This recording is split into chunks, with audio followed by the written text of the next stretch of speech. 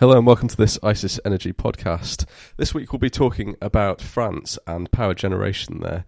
This week there was news that EDF, so one of the biggest utilities in France, has revised down its nuclear production forecast for this winter, and this obviously has a potential impact on power prices in France and potentially the wider region too. My name's Ben Lee, and here with me today is Joachim, who specialises in the French market at ICIS. So thanks for joining us, Joachim. Could you tell us a bit about what actually happened in France and the news that came out of there yesterday? Yeah, so EDF, which controls all of the 58 nuclear reactors in France, they came out with a second announcement yesterday. It actually came on Wednesday evening, saying that they're revising their nuclear production targets down to a range of 380 to 390 terawatt hours. They had already revised their targets in July when they put them down to 395 to 400 terawatt hours. And to sort of compare to previous years, normally they expect to produce around 410 to 415, and they achieved that in 2014 and 2015.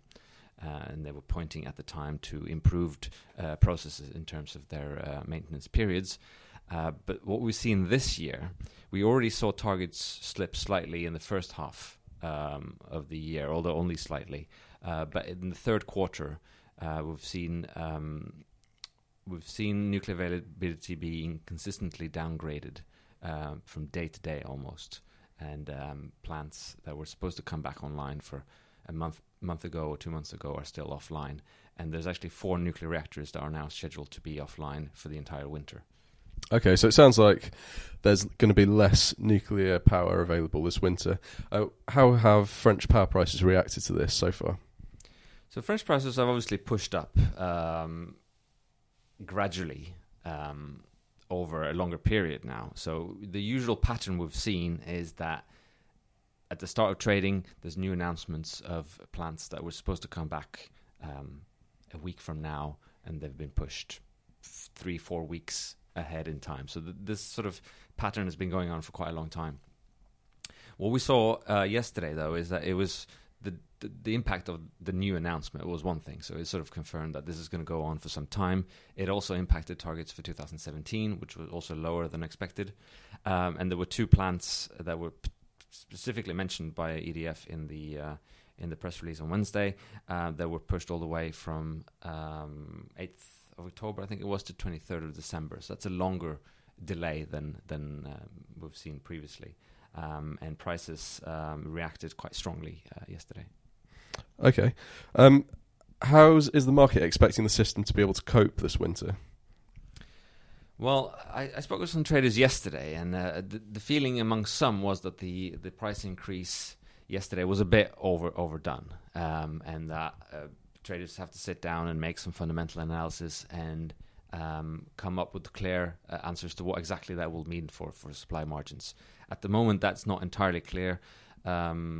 Obviously, it does add a lot of risk, but it will depend on weather conditions, as it always does. At the moment, it seems like we're looking at fairly mild conditions going forward. If that continues, prices might come down a little bit again, but obviously there's always the risk that the weather can change, and then you might have a very tight situation indeed. I see. So if it gets cold during the winter, there could be some spikes there then. Just for clarity there, yesterday refers to the 22nd of September. So Joachim, if France finds it doesn't have enough power this winter, what are its options? There's a couple of options. France normally exports to Spain, the UK, and Italy, Switzerland, and it could reduce those exports, obviously, and start importing in some cases as well. France also has some backup generation fuel oil plants that haven't really been used since the price spike in 2012, which was a very cold winter. In emergent situations, we might see a ramp up of those plants, but that's very rare indeed. I see. Okay, well, thanks for that, Joachim. We'll wrap up there.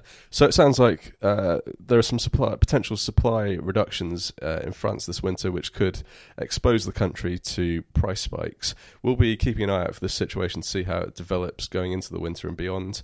If you'd like more information, please go to www.isis.com. Thank you.